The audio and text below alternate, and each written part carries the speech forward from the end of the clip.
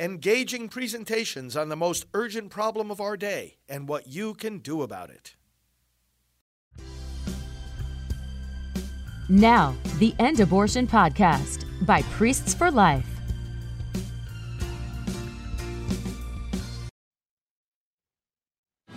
We are one movement, one people, one family, and one glorious nation under God.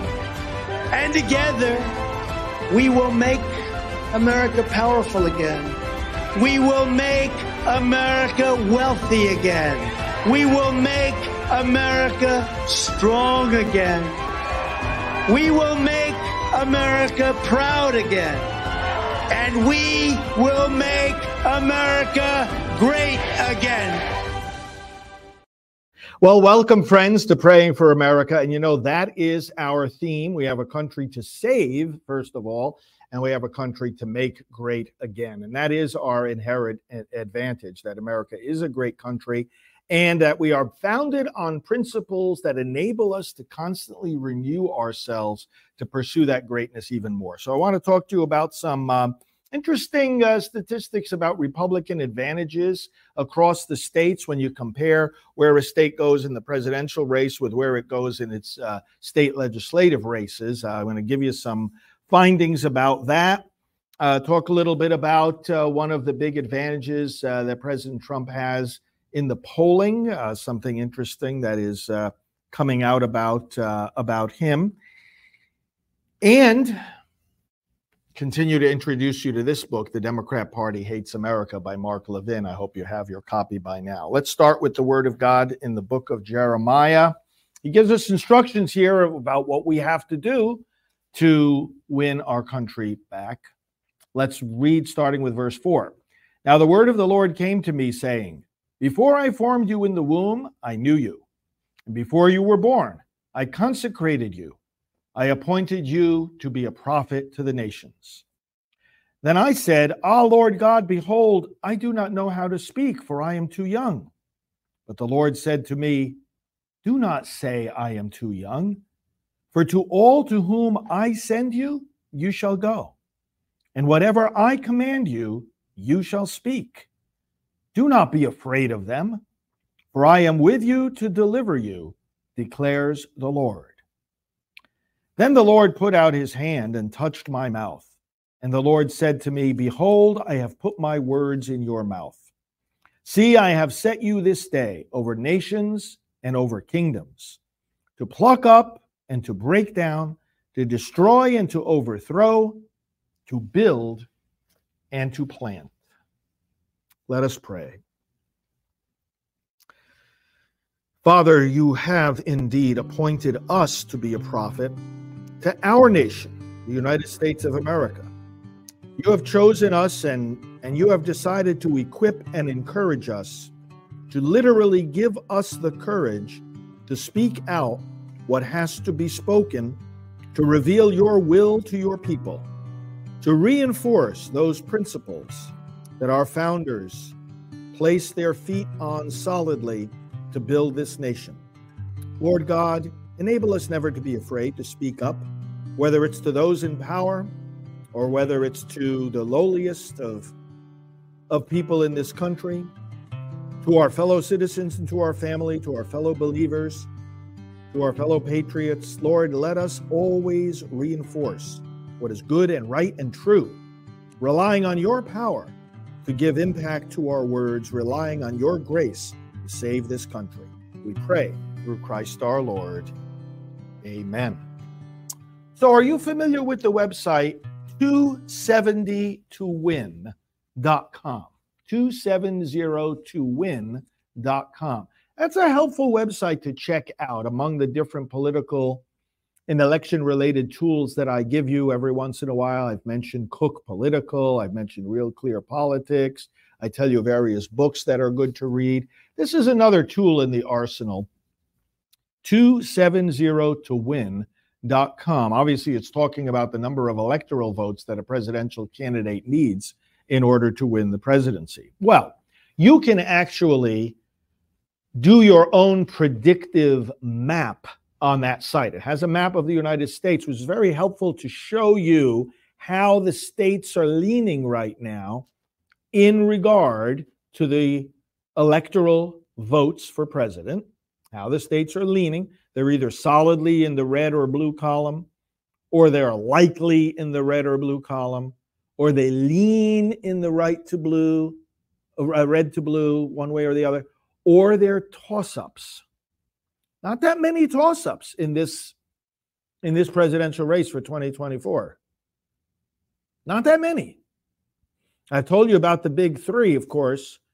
Remember what they are: Arizona, Wisconsin, Georgia. And then depending on how you want to model the data, there's one or two others thrown in there. But Arizona, Wisconsin, Georgia for sure.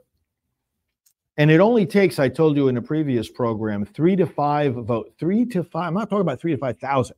3 to 5 votes per precinct in a handful of counties to win this election.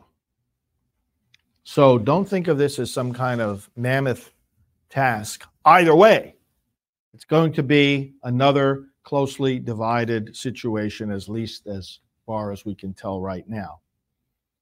But when you look at a particular state, you can look not only at how it goes, how it has gone, how it's tending to go for the presidency.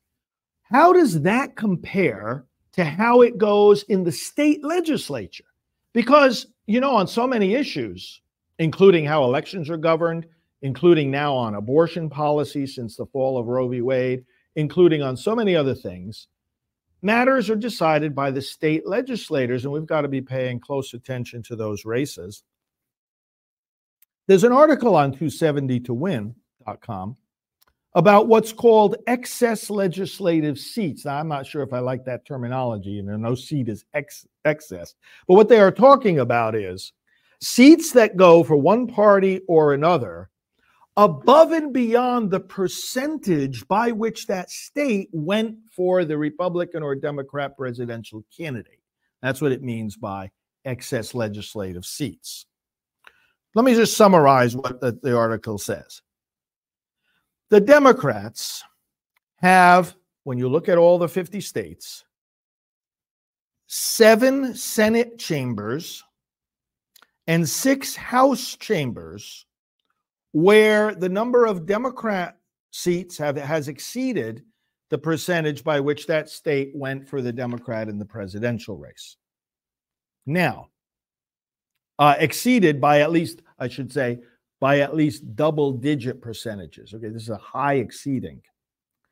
But the Republicans have far more.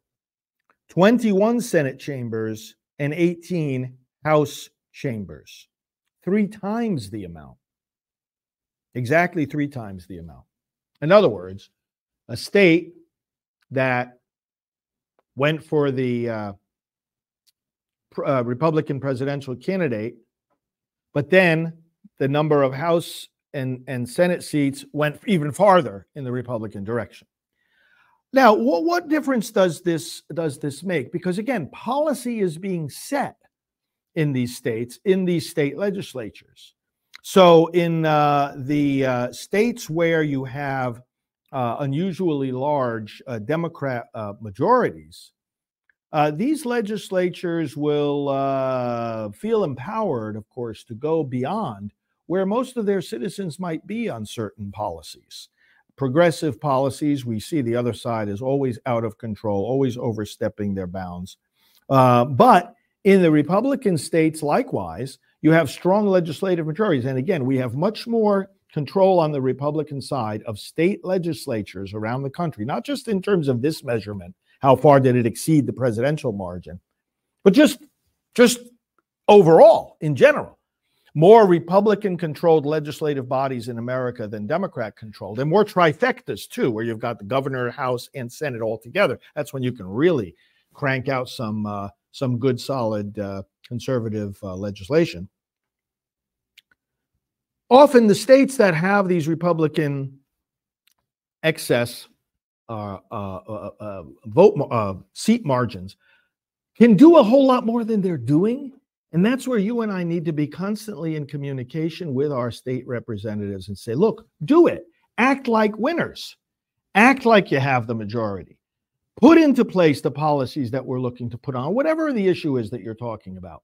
Encourage them to do more. Check out that article at 270towin.com because this can help you in your communication with your state legislatures. Just a little bit of more detail here. Currently, the GOP controls both chambers of the state legislature, both chambers, in the following states that were carried by Biden in the presidential race: Arizona and New Hampshire by narrow margins, and Georgia and Wisconsin by wider margins. Interesting fact. Meanwhile, they control one of the two chambers in two other Biden-won states, and that is Pennsylvania. They have the Senate, and Virginia, they have the House. And hopefully now in 2023, in Virginia, they'll retake the Senate because there's a legislative off-year election there. And finally, by the Democrats, do not control a single legislative chamber in any state that was won by President Trump. Also an interesting point. The Democrats don't control a single legislative chamber in a state that went for Trump. Okay, let me go on to, in terms of, let me do a smaller story here. Shorts on the Senate floor. You've all seen the pictures of this lunatic from Pennsylvania who should never have been elected, John Fetterman, in the Senate. My goodness. I mean, Fetterman, there's a lot of flights. There really are. There's a lot of airlines. There's a lot of flights. Would you please take advantage of one of those empty seats and go somewhere? This guy is such he's such a disgrace to America. He really is. And one of the just silly ways that he shows it is the way he dresses. Unapologetically wearing shorts and sweatshirts when he goes to work in the U.S. Senate. Voting, look at the absurdity of this. Voting, casting his votes in the Senate floor from the doorways so that he wouldn't have to walk out onto the Senate floor and get in trouble for his utter lack of dress code. Well, recently, Schumer said, senators can wear whatever they want. We commented on this the other day. I said, yeah, it goes along with their total lack of common sense. Yeah, senators can wear whatever they want. Well, there was backlash to that. There was bipartisan backlash to that. And so the other night, a couple of nights ago, the Senate voted to reverse course when it comes to the dress code and to say that, quote, business attire should be worn on the floor of the Senate, which for men shall include a coat, tie, and slacks or other long pants. Well, commenting on this, Senator Chuck Grassley said, God bless common sense. But doesn't it show you, isn't it like a perfect sign of how absolutely out of touch these Democrats are? That they have people that how did you do it, Pennsylvania? How did you do it? How did so many of the voters in Pennsylvania? I mean, how did you do it? How do you elect a guy like this? Of course, we could ask America too. How do you elect a guy like Biden? History's going to look back, friends. And they're going to scratch their heads at what happened during this time in America. Another interesting polling result here. A survey recently conducted by Harris X for the Deseret News asked about the voters' views of the faith commitment of candidates.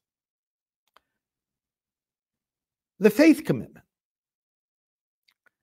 And among Republicans, who do you think voters most identified as a person of faith? Who do you think? President Trump. There's a narrative out there just to the contrary. but I've listened carefully to just about every speech he's given. I've had the privilege of consulting with a lot of people who are very close collaborators of his. Brothers and sisters, this is a man of faith. The polling here reflects reality. He emerged as the leader with 53% of respondents considering him a man of faith. Now, this goes along with something I commented on in an earlier program that had been brought out by Dick Morris. You remember what I was saying about the fact that while for a long time it's been true that many, many voters identify with and strongly support and are encouraged by his policies and his accomplishments, but at the same time, when it comes to his character, well, they're not so sure. And it's not easy to get people to just believe something about a person's character. What's necessary to change their views about a person's character? When they see the evidence of how that character comes out in various situations. And that's what now has been shifting. What's been shifting is that as a result of all this unprecedented weaponization of government against President Trump, with these 4 fake indictments, these 91 fake charges, because they're not based on any law to begin with, okay? And if there should be a conviction, remember the talking points that I gave you about what to say to your fellow voters if President Trump ends up getting convicted on 1 or more of these 91 charges. Baseless. They're baseless. They're politically motivated, absolutely baseless charges in the first place, and convictions if that should come about. It's all political. There's no law that's been broken. There's no person who's been harmed. Challenge them to tell you what's the law that was broken. Who's the person that was harmed, and do they think for one moment this is not politically motivated? But the point I'm making here is that the way he has conducted himself in response to these charges, he hasn't gone hiding in a corner. He hasn't been deterred or discouraged. What has come forth in view of everybody is his character. Somebody who has courage, somebody who is unflappable, somebody who is resolute, somebody who is focused on the task that he has declared he wants to accomplish, which is to help America get out of the mess that it's in, defeat those who are trying to destroy America, and continue to build on the tremendous accomplishments that he doesn't only talk about, but that he has accomplished. The sense of resolution. This is a matter of character. And then I see this other separate survey in terms of faith as just reinforcing that and building on that even more. Again, people's support of his policy positions and accomplishments, that hasn't changed. So there's strong support there. And now adding to that is strong support on the question of character. And this ridiculous judge in New York, again, talking about the Trump's business, the business end of things. For goodness sake, who exactly was harmed? Who exactly was harmed by anything that he did? Nobody.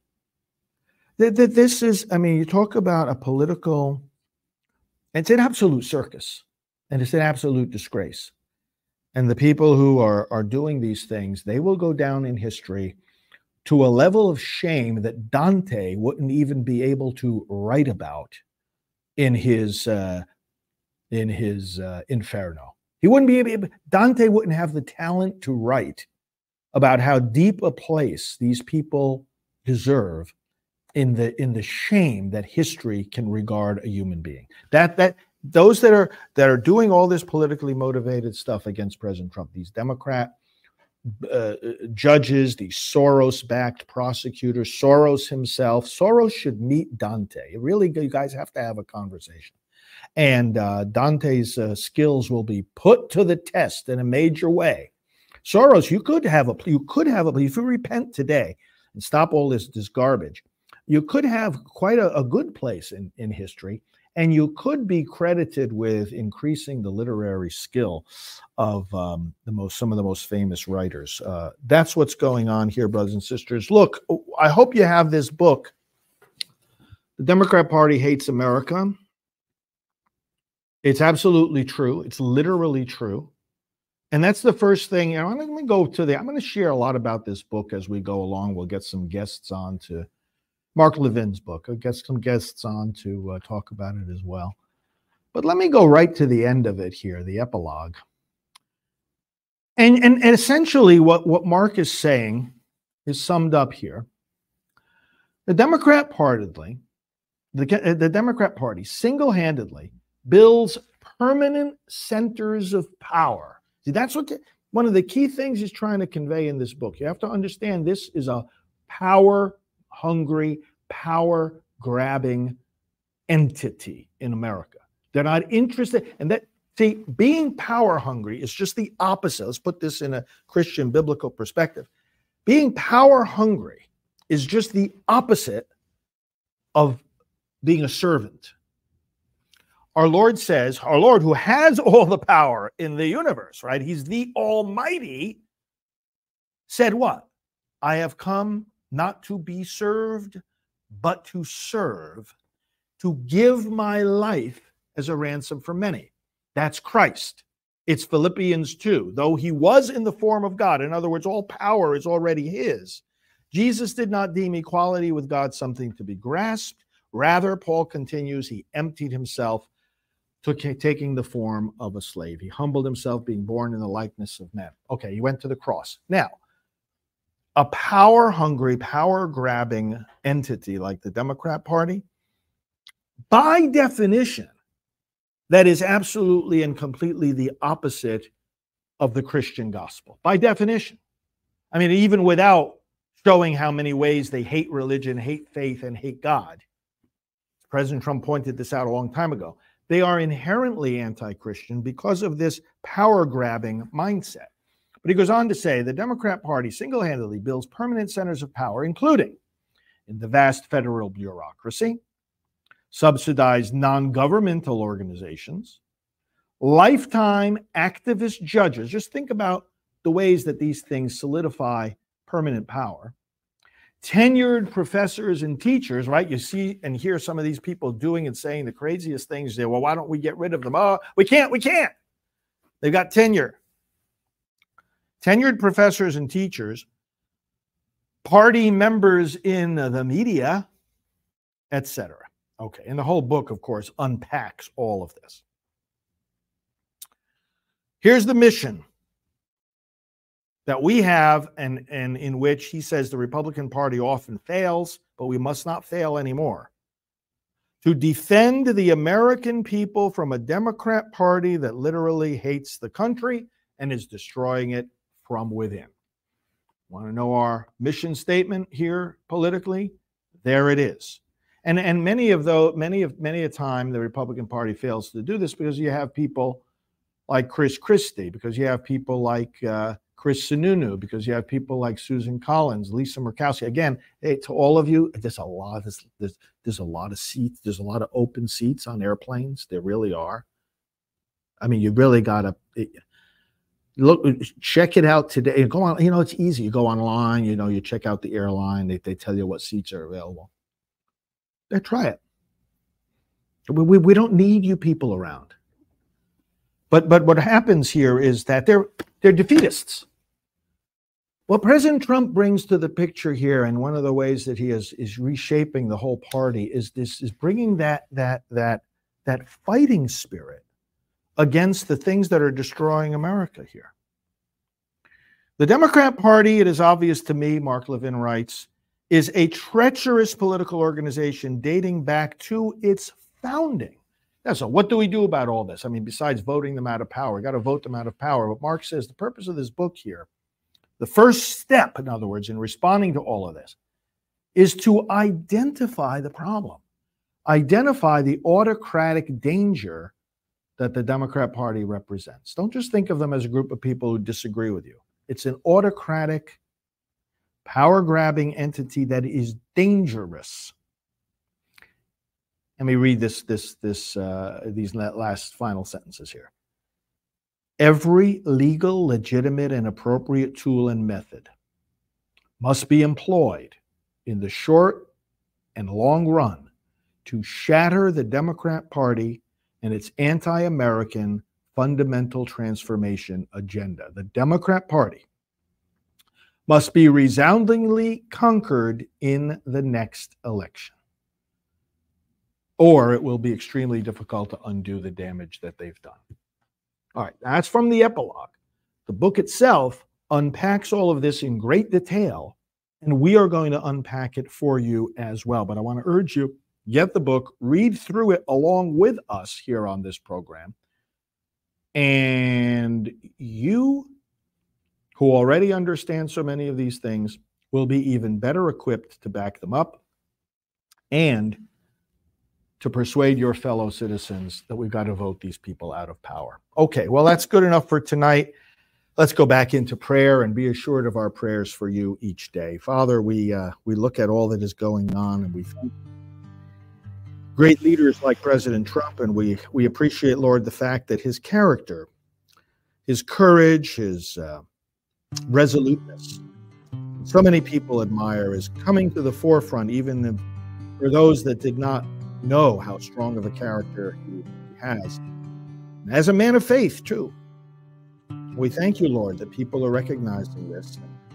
We ask that this be translated into electoral victories as we set about the great and important task of doing what Mark Levin outlines in this book, totally conquering politically by every legitimate means this dangerous, power-grabbing political party called the Democrat Party.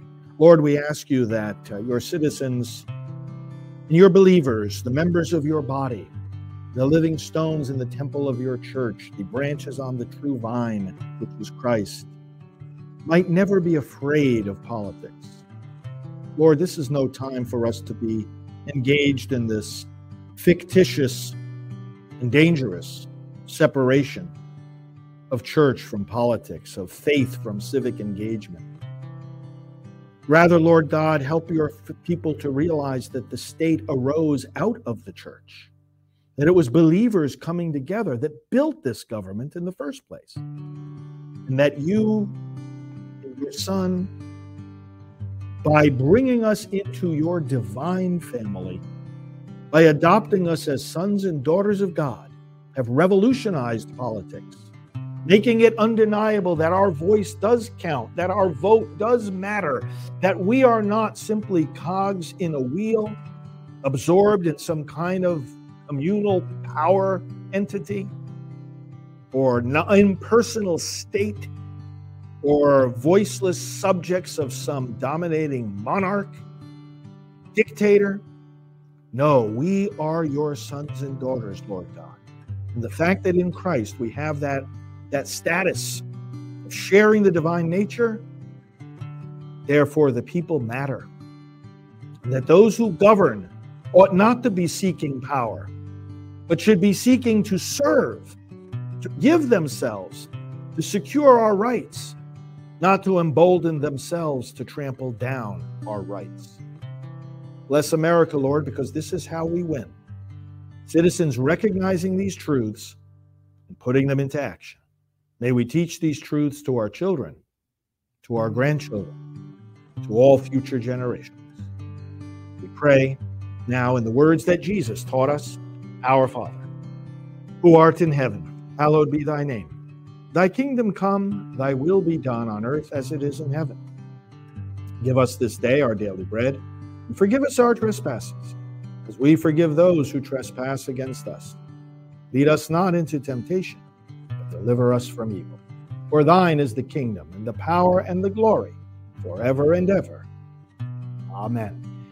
Love being with you, friends. Thank you so much. Let other people know about Praying for America, and we will talk to you soon. Priests for Life, saving lives for over 30 years.